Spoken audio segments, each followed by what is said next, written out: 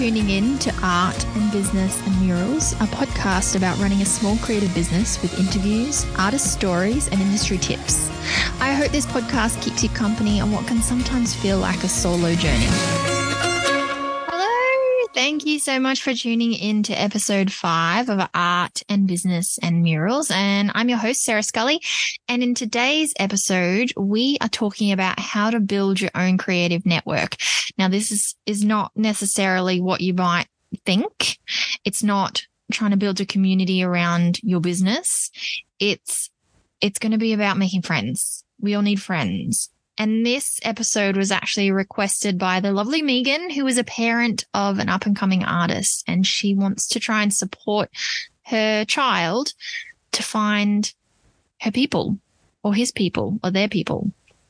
So I thought I would give you a few tips today around how I've built a network of friends and colleagues, even though I work here in my studio by myself most days.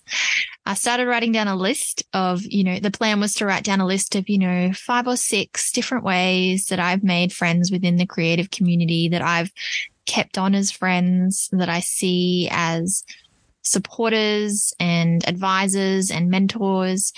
And I've ended up writing down like 20.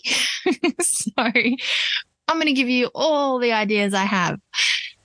So starting from the top, workshops. I run a lot of workshops and I see the participants in the workshops. By the end of the 3 or 4 hour workshop or even the day-long workshop, they're chatting amongst themselves and they're showing each other their work and they're making friends and they're keeping in touch. And I send out a group email at the end of the workshop so everyone's able to contact each other if they want to. So that's one way to make friends, particularly if you're going to an ongoing workshop or art classes. So if you're going to, for example, life drawing every Wednesday night up at Mulaney at the Joy Collective, maybe, that's a great opportunity to consistently see the same people and to slowly make friends with them. At the end of the day, a lot of creatives, not all, but a lot of creatives are introverts and find it quite exhausting and quite difficult to be social. So it's nice to be in a setting where you can kind of sit and draw and you're not forced to talk to people because there's nothing else to do. So art classes and workshops are one fantastic way to make friends with other artists. Another one is conferences. So I've been to quite a few conferences in the last 20 years in multiple different countries. And I've been to semi-permanent quite a few times. I've also been to the design conference in Brisbane, and they're extremely inspiring conferences. But I'd have to say, out of all the conferences I've ever been to, Art Lovers Australia ran a conference. It was a small conference a fair few years ago. I think it would have been maybe 2016 or 2017 maybe. And there was maybe only 80 artists that went, and it was down the Gold Coast. And from, say, the 80 artists that were there, I left with maybe 60 of them that I would consider friends.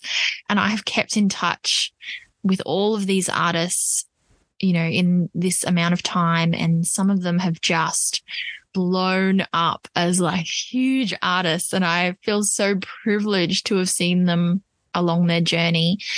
And I've not only made friends and a great network from that conference, but I've learned a lot, and there's been a huge amount of opportunities that have come up. One, for example, I met Kate Owen, who's an artist that works at North Star outside Gundawindi, and she's phenomenally talented. And we ended up collaborating on a mural project for Gundy Lanescape Street Art Festival, which was just so much fun. And from that collaboration with Kate, who I met through the Art Lovers Conference, I've also been back a couple of times to the Gundy Lanescape Festival, which has been fantastic. So I feel like from that, I now have a bunch of artists in Gundy who I now consider friends and are part of what I would consider my artist network of people to call on if I need support or help or advice, or who I feel like I can support.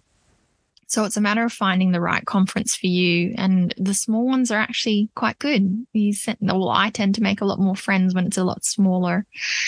Moving on from conferences and kind of in that same realm is street art festivals. So whenever I've worked at a street art festival, I've ended up making friends with all the other artists simply because we're all in the same space at the same time, eating the same dinner at the same launch party, and having closing drinks at the same bar, and you keep running into it, and you're offering help to finish paint their walls, and everyone's really supportive and team like, so you end up making friends from that as well. So I've been part of quite a few street art festivals, and come home with loads of friends as well, and I keep calling them when I need help. I don't know if that's a good thing. I don't know if they call me as much, but anyway.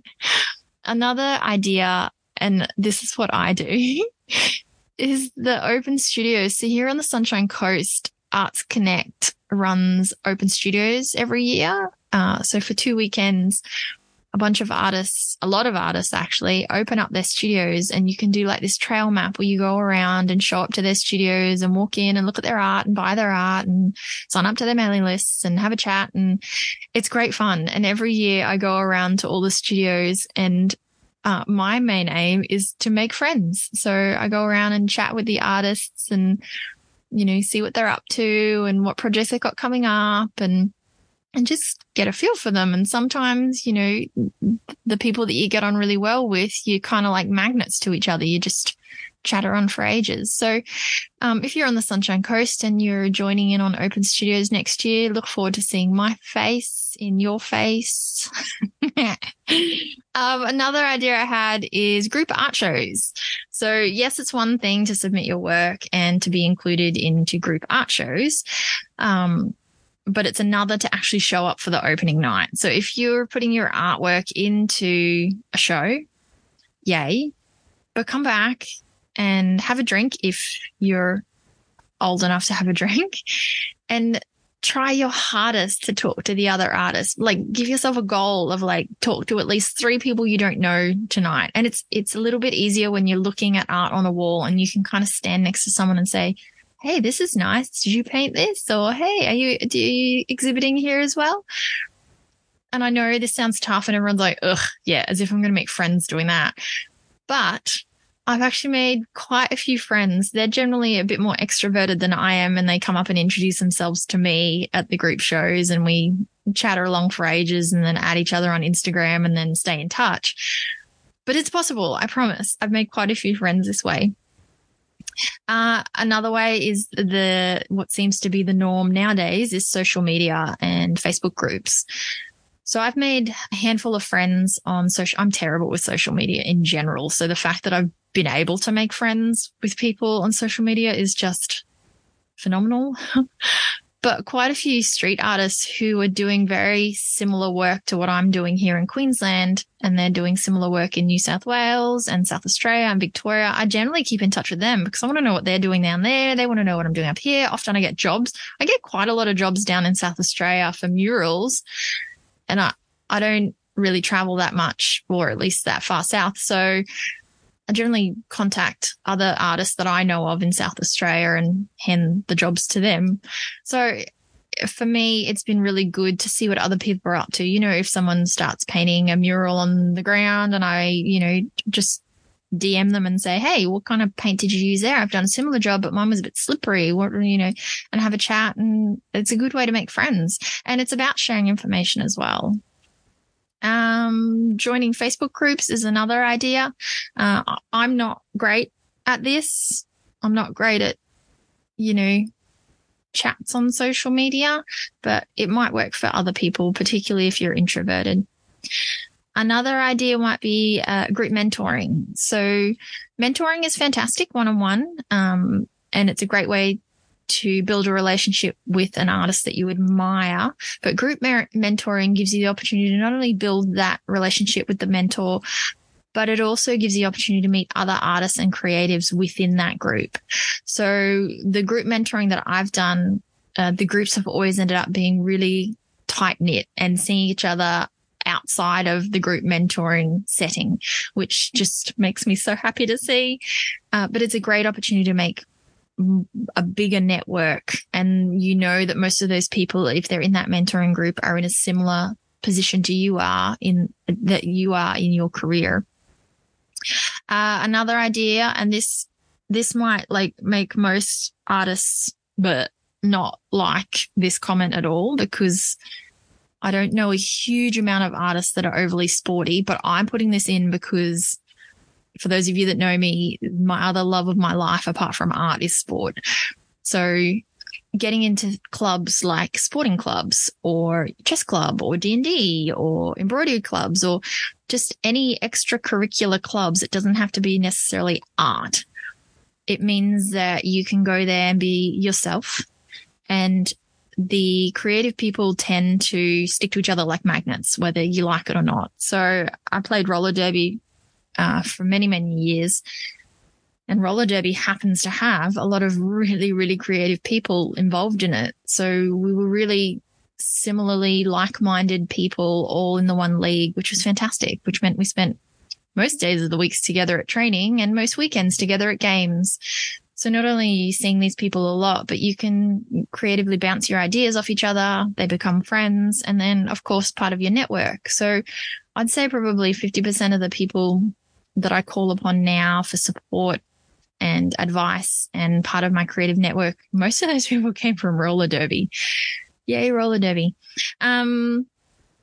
What else? I also have art camps and retreats. So I have not been on any art camps or art retreats, although I would love to go. But I have heard it's a great opportunity, particularly multi-day art camps and retreats, because you grow closer and closer. My husband, for example, he runs retreats himself, but is also a part of a lot of retreats here on the Sunshine Coast. And after those retreats, he has just built such a big group of people within his hippie network. I probably shouldn't call it a hippie network, within his holistic lifestyle network. They're a good bunch of people. Another option could be art fairs.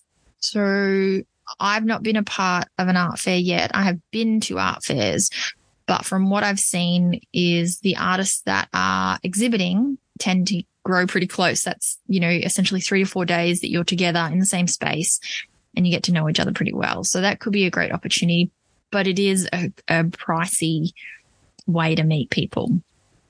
Another option would be gallery representation. So a lot of galleries, if you can get representation, they tend to send out opportunities to you, and they sometimes have group exhibitions where you can meet the other artists that the gallery represents. They might even team you up for collaborative works or collaborative projects with other artists. So that's another option there. And then, of course, my favorite, uni. I still am friends with a lot of the people that I went to uni with, not so much the people here in Australia, but the 6 months that I spent in Scotland at the Edinburgh College of Art. I'm surprisingly friends with a lot of those students who are now practicing designers or artists or have moved into other areas. But I keep in touch with a lot of them, which is fantastic. And I find the work that they do extremely inspiring, and they have spread out across the globe as well. So it's nice to have contacts all over the place. So that tip was uni or TAFE or school. The other thing with that uni TAFE school option is whenever I go to do work in schools and I go into the art room and it's just the art students there working away, I feel like I'm with my people. It's quiet. It's quiet music going. We're all creatively working, surrounded by people that are similar to you, that, can think outside the box, that have different ideas, that are willing to experiment a little bit. So spaces like that make you feel more included, even without actually talking to anyone. And my last idea of where you could potentially start to build your own creative network is within art collectives. So, for example, I have been part of Microgalleries, which is an international organization. They were based in Hong Kong, now based in Thailand, but it was a group of global artists. So every year we would go into a low socioeconomic area and support the community there and do street art and work on projects and run workshops. And so we would get to come and see each other face to face for 2 weeks each year, which was fantastic. But then even particularly when COVID hit and we were all online, we still caught up. I think it was every fortnight on Zoom, which meant we got to see our friends every fortnight, which was so lovely. And we got to talk to other creatives. And particularly being such an isolating time, this was a godsend and great for mental health.